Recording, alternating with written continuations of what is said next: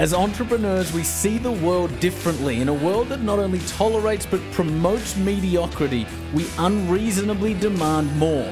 Giving you access to the world's most successful entrepreneurs and thought leaders, this podcast uncovers the untold truths of what it really takes to build a multi-million-dollar business while optimizing your personal performance in every area of your life. I'm Jack Delosa.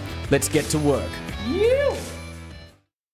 Hello team, and welcome back to another episode of the Jack Delosa podcast, the place you go to master your business and elevate your life. Today I am super excited to be joined by a very special guest from Austin, Texas, Mr. Ryan Deiss. Ryan, so glad to finally have you on the podcast. Yes, happy to be here, Jack. Thanks so much for having me, and glad we were able to connect. 100%. Now, team, Ryan is one of the world's leading digital marketing experts. He's a best-selling author, founder of multiple companies, collectively employing hundreds around the globe, and one of the most dynamic speakers on marketing. Many of you would probably most likely recognize the name. Now, Ryan is the creator of the customer value journey methodology and has introduced and really popularized the way companies globally view digital marketing at scale. And so today we're going to hone in on that customer value journey and the 8 steps to really turning strangers into friends and customers into advocates. Ryan's company, Digital Marketer, is the leading provider of digital marketing training and certifications. Its community has over 15,000 paid members and over 500,000 subscribers. The company is on a mission to double the size of 10,000 businesses by 2020. So I'm very excited to have this man on the podcast. Ryan, you should know before we start that I think I've done almost every digital marketer course, as has my entire marketing team. So you are talking to a bunch of fans right now. Well, I appreciate that. Hopefully it's been beneficial. It has absolutely been beneficial. And so, Ryan, before we jump into it, digital marketing is a very complex, ever-changing landscape. It's hard for a lot of business owners to keep up. What is the number one common mistake you see businesses making when it comes to marketing themselves online? Well, I'd have to point at 2 of them, if that's okay. Right. The first is a tactical one, and the second is more strategic. So I'll kind of break them down, one by one. And because the first is really simple, and that's just they jump into every new tactic, every new bright shiny object that comes their way. And I remember, I remember when Google was new. I remember when Facebook was new, and then Twitter, and then all these other channels. Every marketer was just jumping headfirst into it, saying like, "We've got to master this new thing. We have to figure it out." And very often you don't. So we could talk about that because a digital marketer in most of my companies, we're almost never first into one of these marketing channels, and it's because your customers aren't there yet either. All right, don't wait for your marketing friends to get excited about it. Wait for your grandparents, your uncles, and your like in Texas we got rednecks. I don't know if you got rednecks in Australia, but wait for your redneck friends to get excited about it, then dive in. So that's the first thing. Big mistake is they chase the shiny objects before real people, before normal people are interested in them, and they wind up going down. The second big mistake that I see people make is, especially folks who come from a brick and mortar background, or they're used to selling face to face. They essentially want to take the offer, they want to take the pitch, they want to take the promotion that's worked best in an offline world, and they want to just put it on their website, and they want to drive people there, and they want people just to buy it. And the reality is, it's not the same.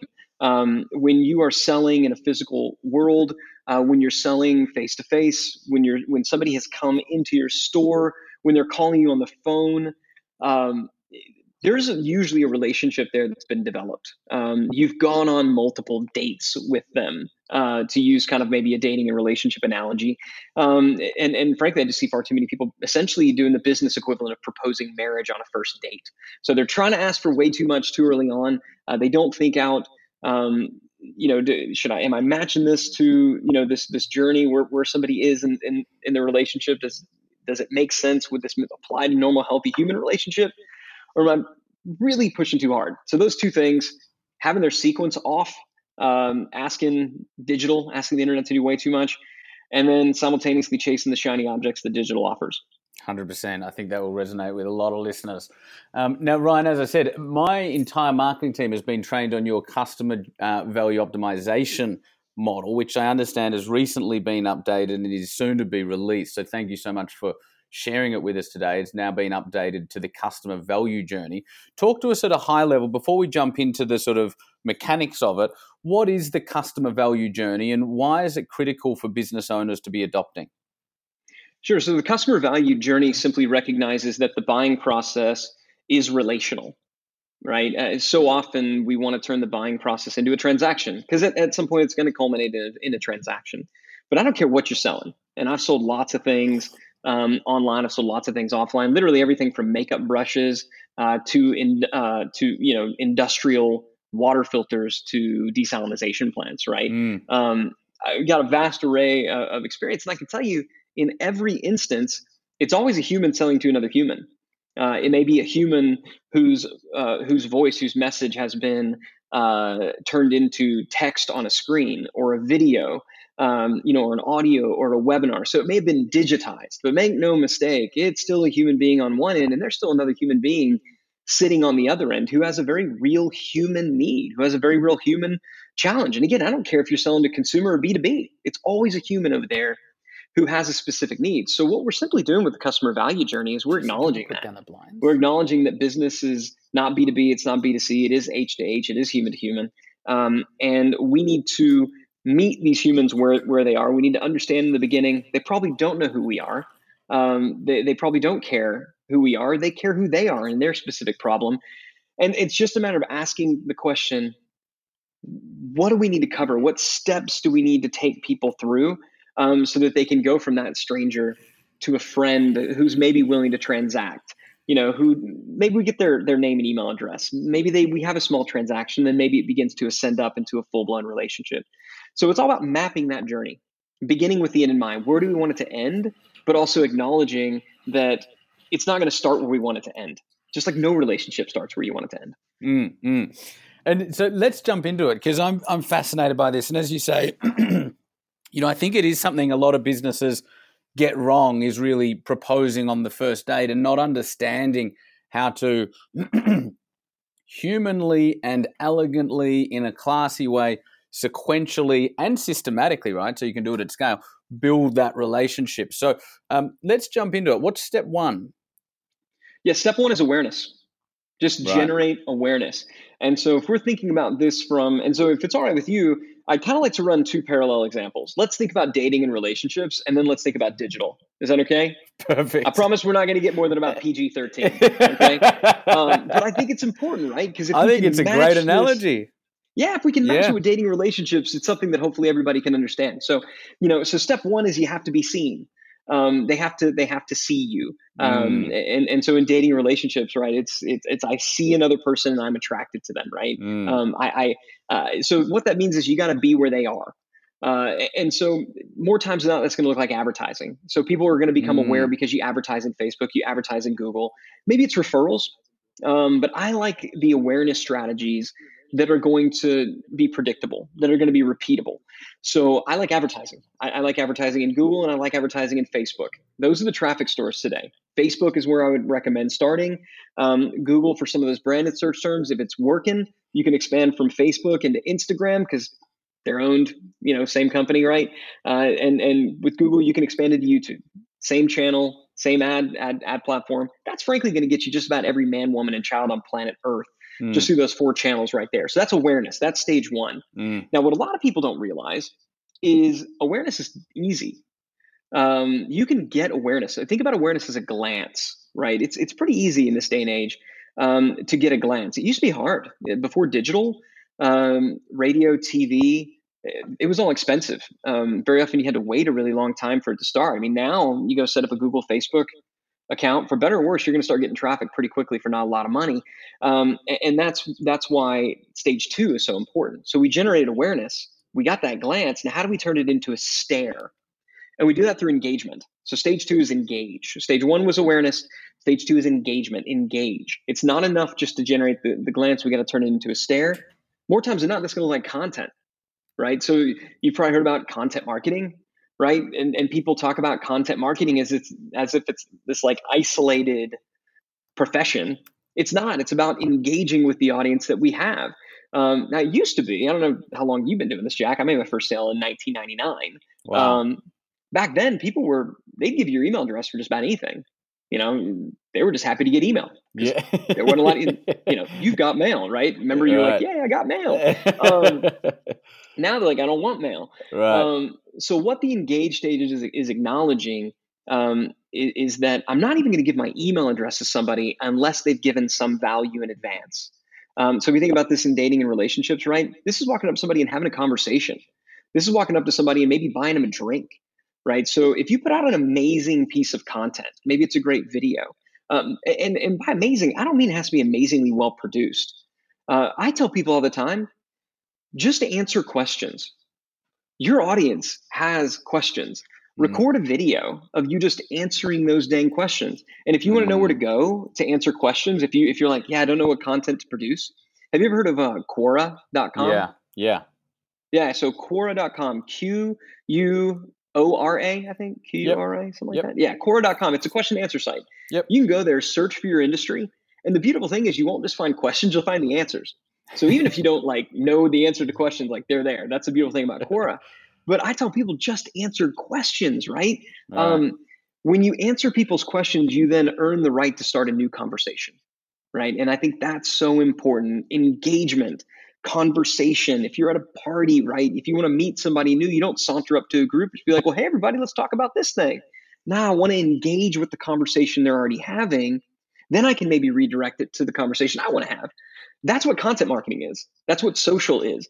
So, so we talked about stage 2 from a tactical digital marketing perspective. That's content marketing. That's social media marketing. That's stage 2. Now, stage 3 is the subscribe stage, right? We want to get their email address. We want to have the ability to follow up. So stage 3 is when we're going to offer lead magnets. We're going to have landing pages. We're going to offer them something to get to get their contact information so that we have the ability to follow up. The subscribe stage acknowledges that the vast majority of sales, it doesn't matter how great you are, will not occur on the first visit. We must have the ability to follow up. Ryan, talk to us about lead magnets. What are they? Why are they important? Sure. A lead magnet is simply a chunk of value. It's a chunk. It's content that is gated, meaning unlike a blog post, which is ungated, or social content, which is ungated, meaning anybody can access it at any time. A lead magnet is gated content. So you've put some, it's hidden somewhere. Maybe it's on an open page somewhere, but generally they have to opt in and then they'll receive it. So usually this is a special report. Maybe it's a video series, mini class, even a webinar would be a gated content. Somebody's registering for a webinar. So in that case, a webinar is functioning a bit more like a lead magnet. But a lead magnet is simply a chunk of value. In the e-commerce space, if you sell physical products online, it could be a coupon code, right? Opt in to get a coupon code. Opt in to join our club to get free shipping. So a lot of people say, I don't sell digital products. A lead magnet won't work for me. I would disagree. I've seen it work in only every business we tried it in. So that's stage 3, right? Offering something of value. And it's that next step, right? It's hey, I really enjoyed hanging out. Can I get your number? We should go grab coffee sometime, right? That's, can I get your number because later on I'm going to buy you a cup of coffee, is kind of the implicit. It's a little bit like the deal there. Yeah. So that's the first 3 stages. Now that we call that the prospect phase. All right. That's the prospect phase of the relationship. Step 1, awareness. Step 3, engagement. Step 2, engagement. Step 3, subscribe. In that stage, they're prospects. When we get into stage 4, this is when the relationship fundamentally shifts. We call that the convert stage. What we're looking for in the convert stage is a micro commitment. Now, micro commitment could be a commitment of time, or a small amount of time, or a small amount of money. Because human beings, that's how we show commitment. We show commitment with our wallets and with our calendars. If somebody's like, you want to hang out with somebody, and they're like, sorry, I just don't have time. What that really means is I don't have time for you. They got time. They got the same 24 hours you got, right? They're choosing to spend their time doing other stuff that is of a higher priority and a higher commitment to them, right? Sounds harsh, but it's true. Same thing. I don't have any money. Really? You eat food this week?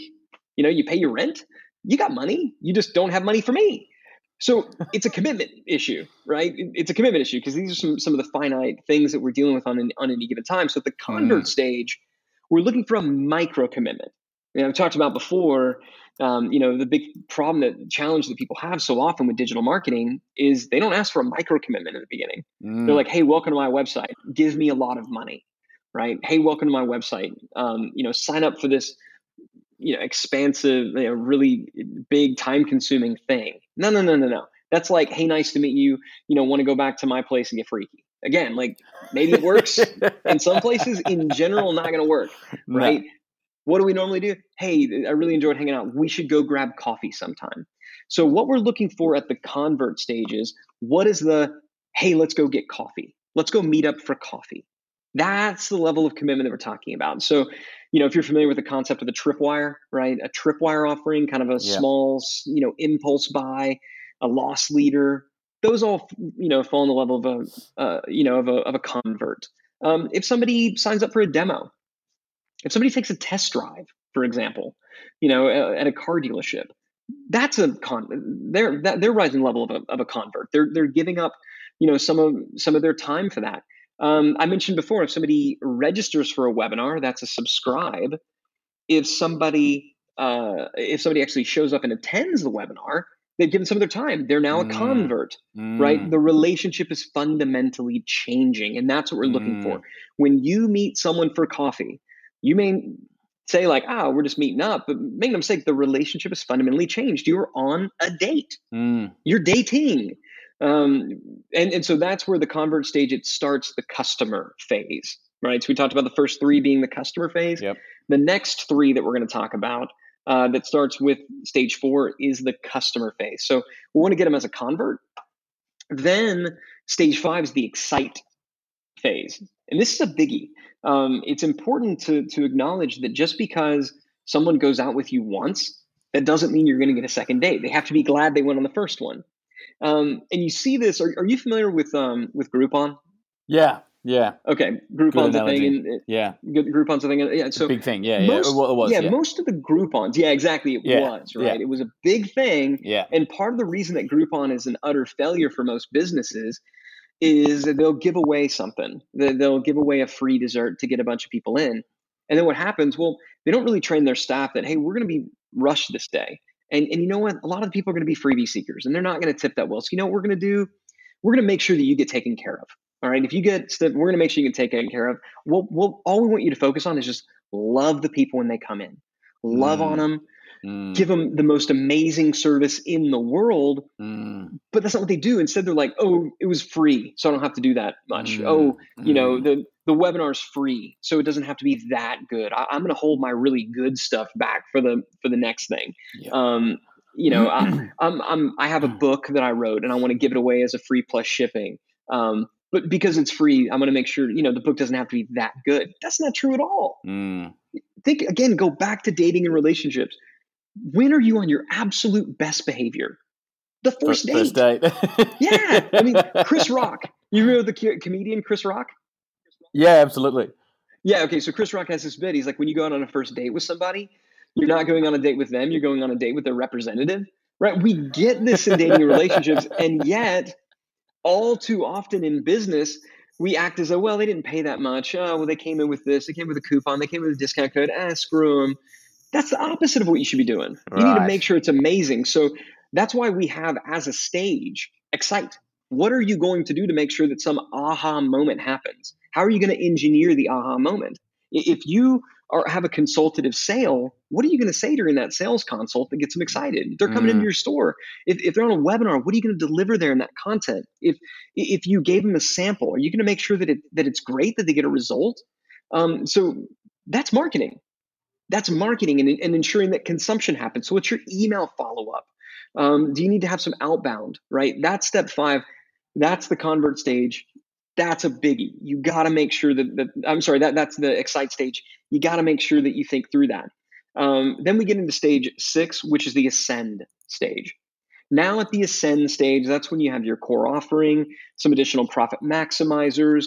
If somebody's signing up for, so maybe somebody signing up for a trial or a demo was a convert, right? Now during the trial and demo, they got excited. Something happened. They're like, this is great. So that they ascend into a full member. But getting them to stay month after month after month, right? So we generally visualize stage 6 as a ladder of ascension. All right, so that's the ascend stage. And that could be a really long stage. Hopefully they're in that for a long time. They keep ascending up and up and up. I mean, I know we have digital marketer customers who started by downloading a report or reading a blog post. The next thing you know, they're purchasing a $7 execution plan. They're taking a trial to lab. They're signing up for higher levels of lab. They're buying our certifications for their entire team. They're coming out to our events, showing up, signing up for masterminds, right? And it all started with that one little first purchase. That sounds crazy, but think about the most meaningful relationship in your life right now. I've been married for 15 years. And this woman has given me 4 amazing children. I mean, we share our most intimate moments together. And yet there was a time when we were total strangers. I mean, I remember the day we met. We were total strangers. That's how all relationships begin. Business is no different. All right. So hopefully the ascension occurs. I'll be honest, it's at about stage 7 when the relationship analogy starts to break down.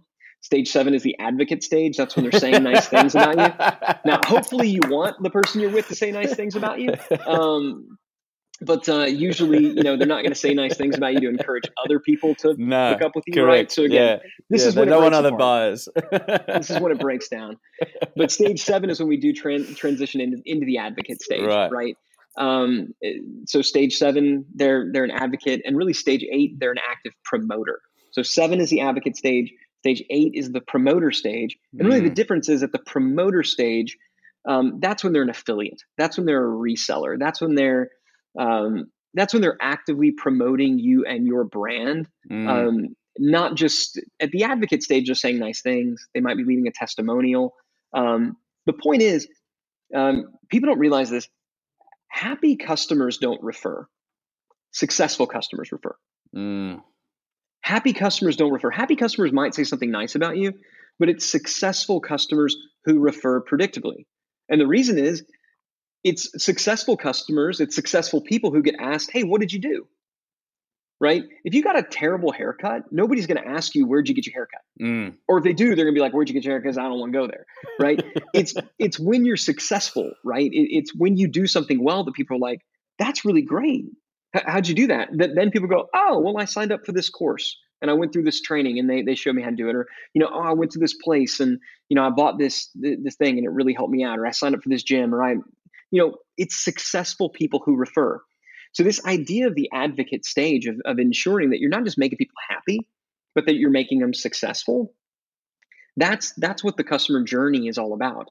It's all about them starting as strangers, becoming friends, becoming customers, but at the same time, not leaving them where they are, trying to make them better versions of themselves, not just because they're more likely to promote and to refer, which, by the way, generates additional awareness. So you can visualize this journey really as a circle that ideally never ends. It's also just a nice thing to do, right? You're in business, not just to make money, but hopefully you're in business to make people's lives better. And so thinking about how you make them successful and how you take them through that journey, that's really what those 8 steps are about. And then how do we leverage marketing to make it happen? Because marketing touches every single one of those steps.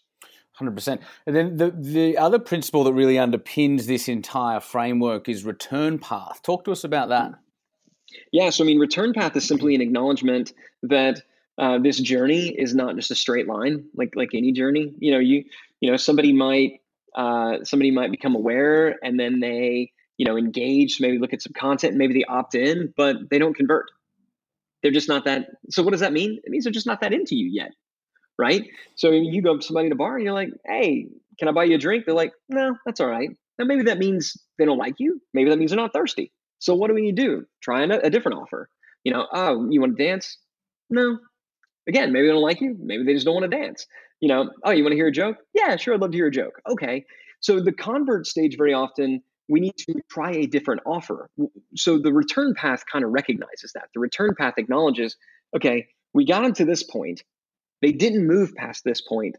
That usually means that we need to re-engage them. How do we do that? Email newsletters are a type of return path, right? We want to send email follow-up. Retargeting is a type of return path, right? Ad retargeting. So all of these different tactical things that we as marketers need to do, if you visualize it as this 8-stage journey, now these tactics begin to find a home, right? So you say, okay, so for all the people who came to my website, who opted in for this report, but then they didn't buy, what do we need to do? Well, from a return path perspective, we should retarget them, maybe additional reports, maybe discounts, we need to send email follow-up. All that's an aspect of the return path. And it can happen in a lot of different stages of that, of that journey. Anytime somebody can stop, that if they didn't make it past that point, return path, don't give up, follow up. Right. For those listening, this is such an incredible framework in that it's so holistic and really contains everything one needs to do, as you said before we started recording, to turn friends into customers. Where would one start? If they're listening to this for the first time, they're going, man, it's all here. What do you suggest as a step one, step two? Yeah, it's a great question, because where I don't recommend that people start, which is where everybody wants to start, is step one, which is the awareness stage. Right. So most people come and they go, all right, I just need to get more traffic. But do you? Right? Let's say you're a complete and utter chucklehead, right? You're terrible with women. The second you talk to somebody, you just say the stupidest. You can't. You keep shoving your foot in your mouth so fast. There's nothing you can do, right? You're the most unappealing person in the world. Do you need to go out more? Do you need to meet more people? No. At some point, you're going to convince every woman in your town that you're just a pariah, right? You need to stay away. You need to go hide in a corner until you can fix you, right? And then you can go out and do it. So where I actually tell people to start is stage 6. So get really clear on where do you want it to kind of end. Right. It's a bit presumptuous to go all the way to stage 8 and having people talking about you. Let's go into, so we're kind of going to begin in the middle a little bit. So where do you want it to end? What's that core offer? Now the question that you have to ask, we're going to begin working our way backwards. Okay, what does someone need to believe? What do they need to experience? What aha moment do they need to have to where they're like, okay, I'm in, I want to buy it, right? So let me give you an example. Tesla. You familiar with Tesla? Yeah. So if you ever go, you ever been in a Tesla, driven one, done a test drive? Yep. Do you have a Tesla? No, I don't. That's my next car.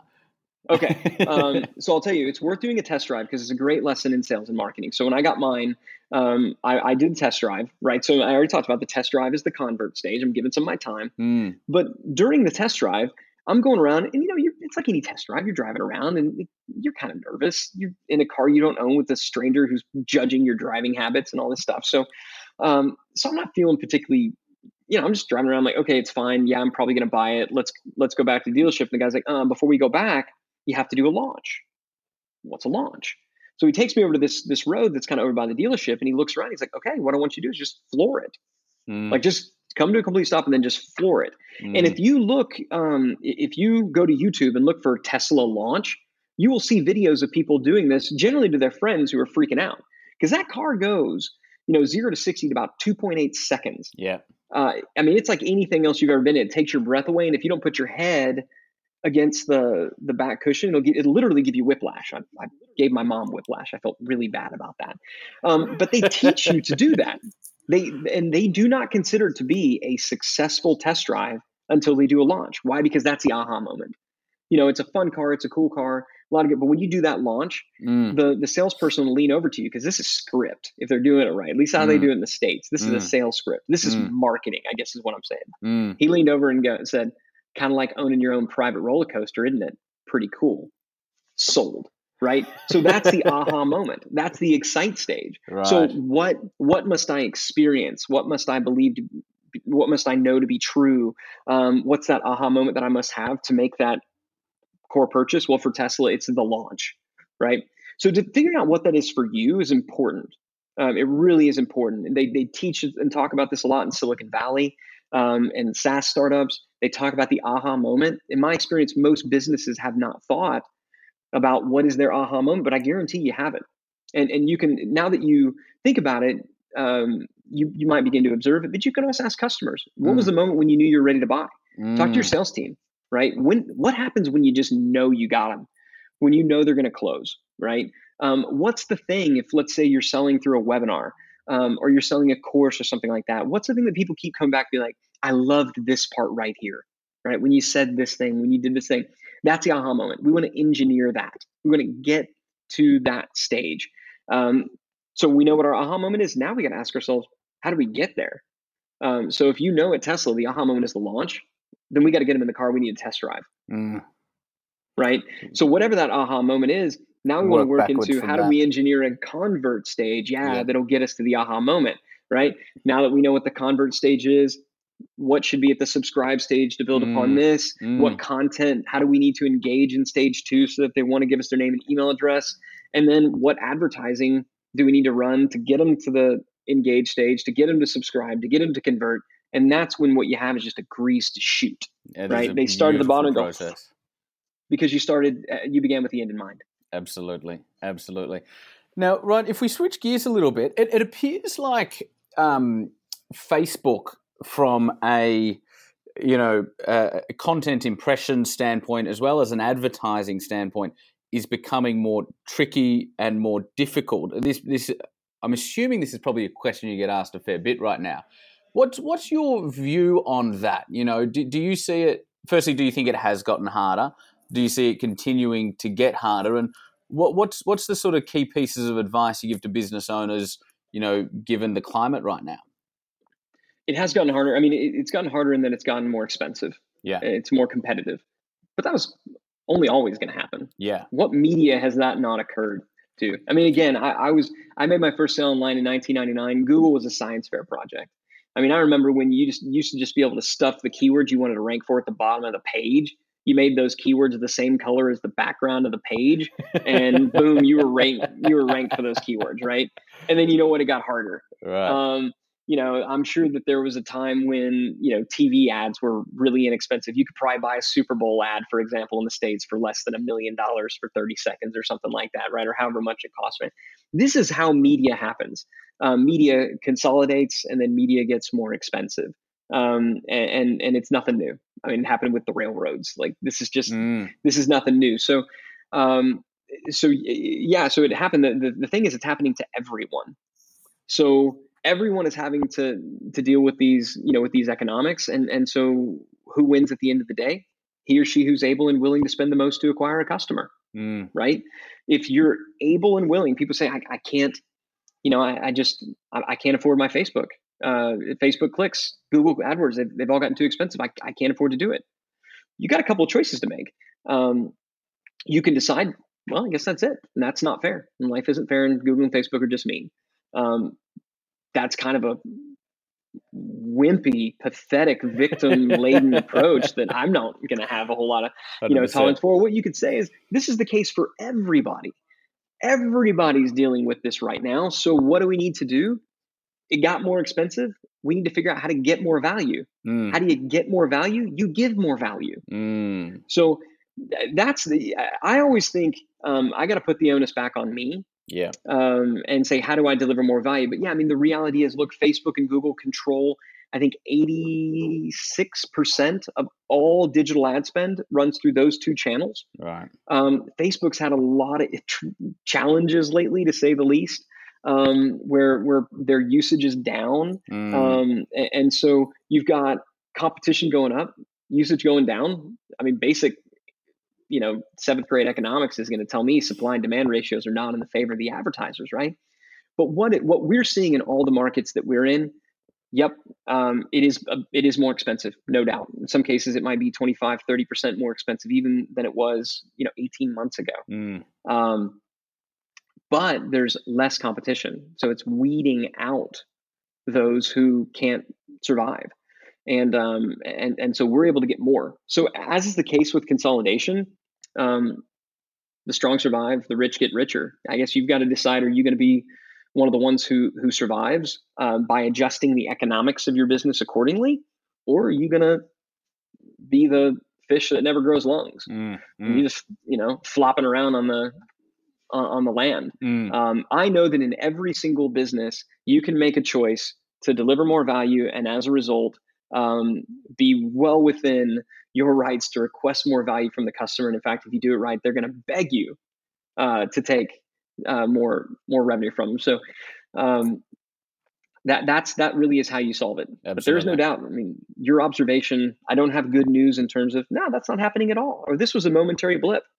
It's more expensive. It's more expensive. It just is. It just is, and it's not going to change. Right. It's adjust the funnels, give more value to get more value, and ultimately try and build self-liquidating funnels so that you can spend more to acquire a customer. Yeah, and I'll also say, be willing to pay for the click twice.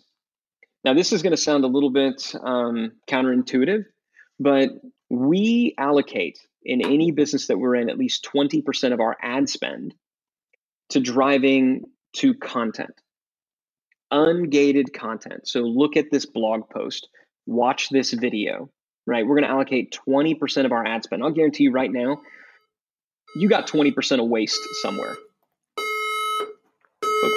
I've got a fire alarm going off, Ryan. I'm just going to see if I can change rooms. Wow. I'm speaking to Ryan Deiss from Austin, Texas. This is my team, Ryan. Hey, everybody. How's it going? The test of the emergency warning system is now complete. Oh, fucking hell. Sorry, mate. It was a test. They timed that brilliantly, didn't they? That was amazing. Yeah, it's just a test. I think we're at a good point. I can go back if you yeah, like. mate. That 20% ratio, I think, is a really useful one. Yeah. Rock and roll. All right. Yeah. So this is a bit counterintuitive, but I actually recommend that you pay for the click twice.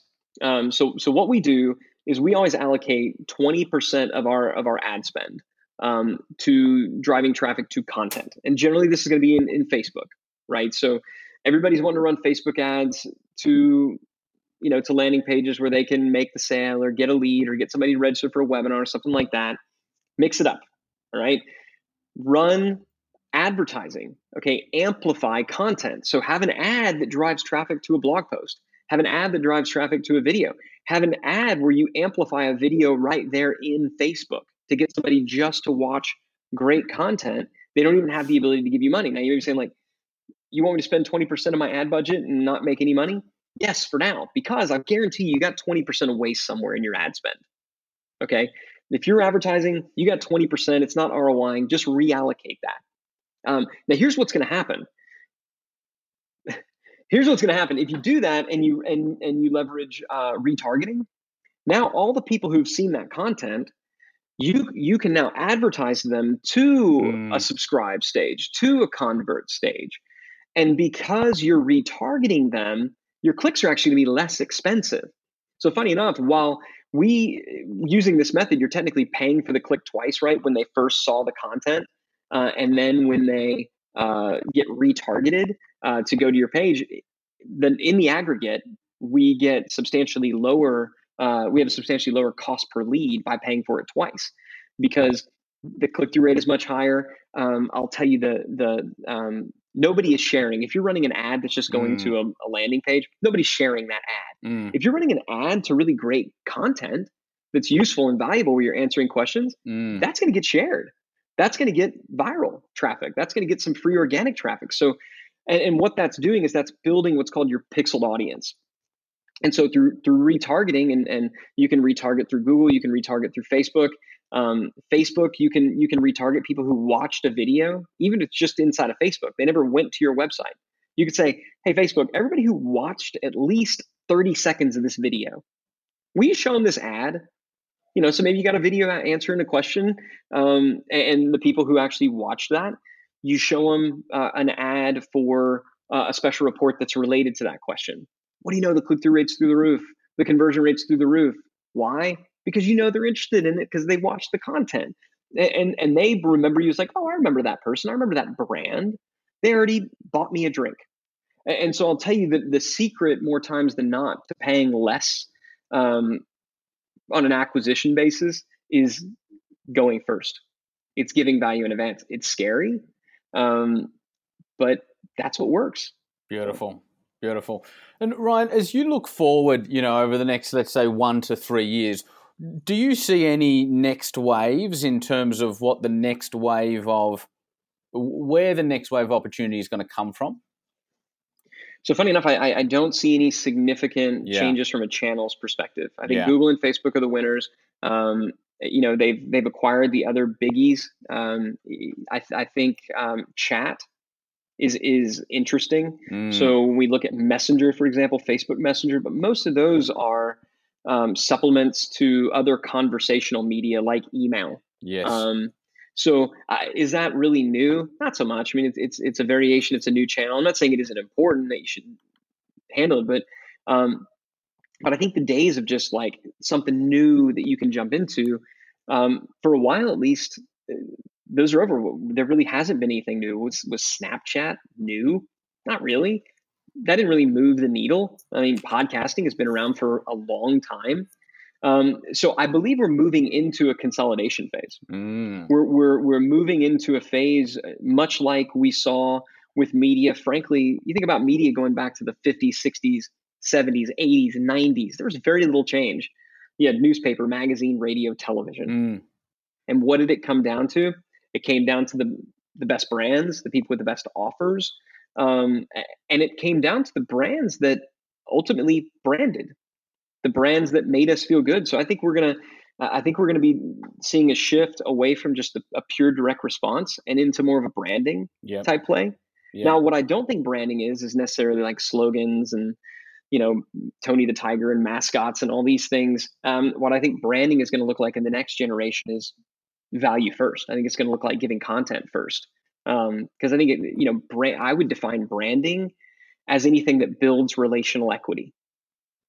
If you go back to the old, Coke ad in the 1970s, I'm sure it ran in Australia because I'm pretty sure it ran all over the world, right? Of the young teenagers all gathering on the hilltop. If you could give the world a Coke, and it's, this whole thing, they didn't say that Coke tastes good. They said that Coke is this unifying force that's going to bring about, peace and kind of a semi-post hippie environment, right? What that looks like, what they were doing is they were making deposits of relational equity. And I think what that looks like moving forward is brands are really going to have to do that. Brands are going to have a very clear perspective. They're going to have a clear voice. People don't want to buy from nameless, faceless brands anymore. And that's why you see so many legacy brands getting disrupted by new brands that just have a soul. And so that's what I think is gonna win the day in the future. A lot of marketers are gonna have to get better at branding, but it's not the slogan, it's not the tagline. It's have a soul, have a perspective, have an opinion, take a stand on some things, be willing to even ruffle some feathers. I'm not saying you're gonna be Donald Trump, by the way. I ain't saying that. Please don't be that. No. But what I am saying is you do need to have an opinion. You need to stand for something, and then be willing to pay to put that out, and be willing to engage before you ask somebody for money. I think that's the big trend that we're going to see moving forward. Ryan, you are an absolute legend. This has been an incredibly powerful conversation. I appreciate you, brother. Thank you for sharing so much with us today. Now, team, for those of you listening, I'm sure you'd agree we've had some incredibly strong takeaways from Ryan today. The world of digital marketing is quite broad and quite complex, and we've really only scratched the surface with Ryan in the hour that we've had today. So I encourage you all, go to digitalmarketer.com, and check out, they offer a whole bunch of free resources and free subscriptions, but they've also got some incredible courses there that, as I said earlier, my entire marketing team and I are always on the cusp of. Also, check out Ryan's Digital Marketers podcast. It's called Perpetual Traffic. Again, it's one that I often listen to it. Just search for it on whatever podcasting platform you use. Ryan, anywhere else where my tribe might be able to follow and connect with you? If you're ever out in in the States and you want to come by Traffic and Conversion Summit, absolutely, trafficandconversionsummit.com. And we are actively, we recently partnered with and brought on an investment group to help us scale and take Traffic and Conversion Summit internationally. So we plan to expand outside of the U.S. and hopefully we'll be swinging through Australia in the not too distant future. Should have more to report there, but we definitely want to take that show on the road. It's a lot of fun, and I know a lot of people have gotten some value from it. So trafficandconversionsummit.com if you want to keep up with where we're going to be going next. We absolutely do hope you bring that to Australia, and if we do, then you and I should definitely talk. Absolutely. Yeah, no, we'd love to have you there. Ryan, thank you so much. We really appreciate taking the time and particularly delivering so much value in this discussion, man. We really appreciate it. It was a pleasure. Thanks again for having me. Thanks, brother. Thanks for tuning into today's podcast. I'm Jack Delosa. If you enjoyed listening, make sure you hit subscribe and you'll be the first in line to get every new episode sent directly to your phone. While you're at it, open Instagram and connect with me. My handle is simply @JackDelosa, DELOSA. This is where you'll find me every day sharing the secrets of scaling multi-million-dollar businesses and giving you a behind-the-scenes look at what it really takes to build a life that you love. You can also find me on all the usual places: YouTube, Facebook, Twitter, LinkedIn. Just search Jack Delosa. Thanks again for listening, and as always, dream out loud. That's a wrap. Yeah.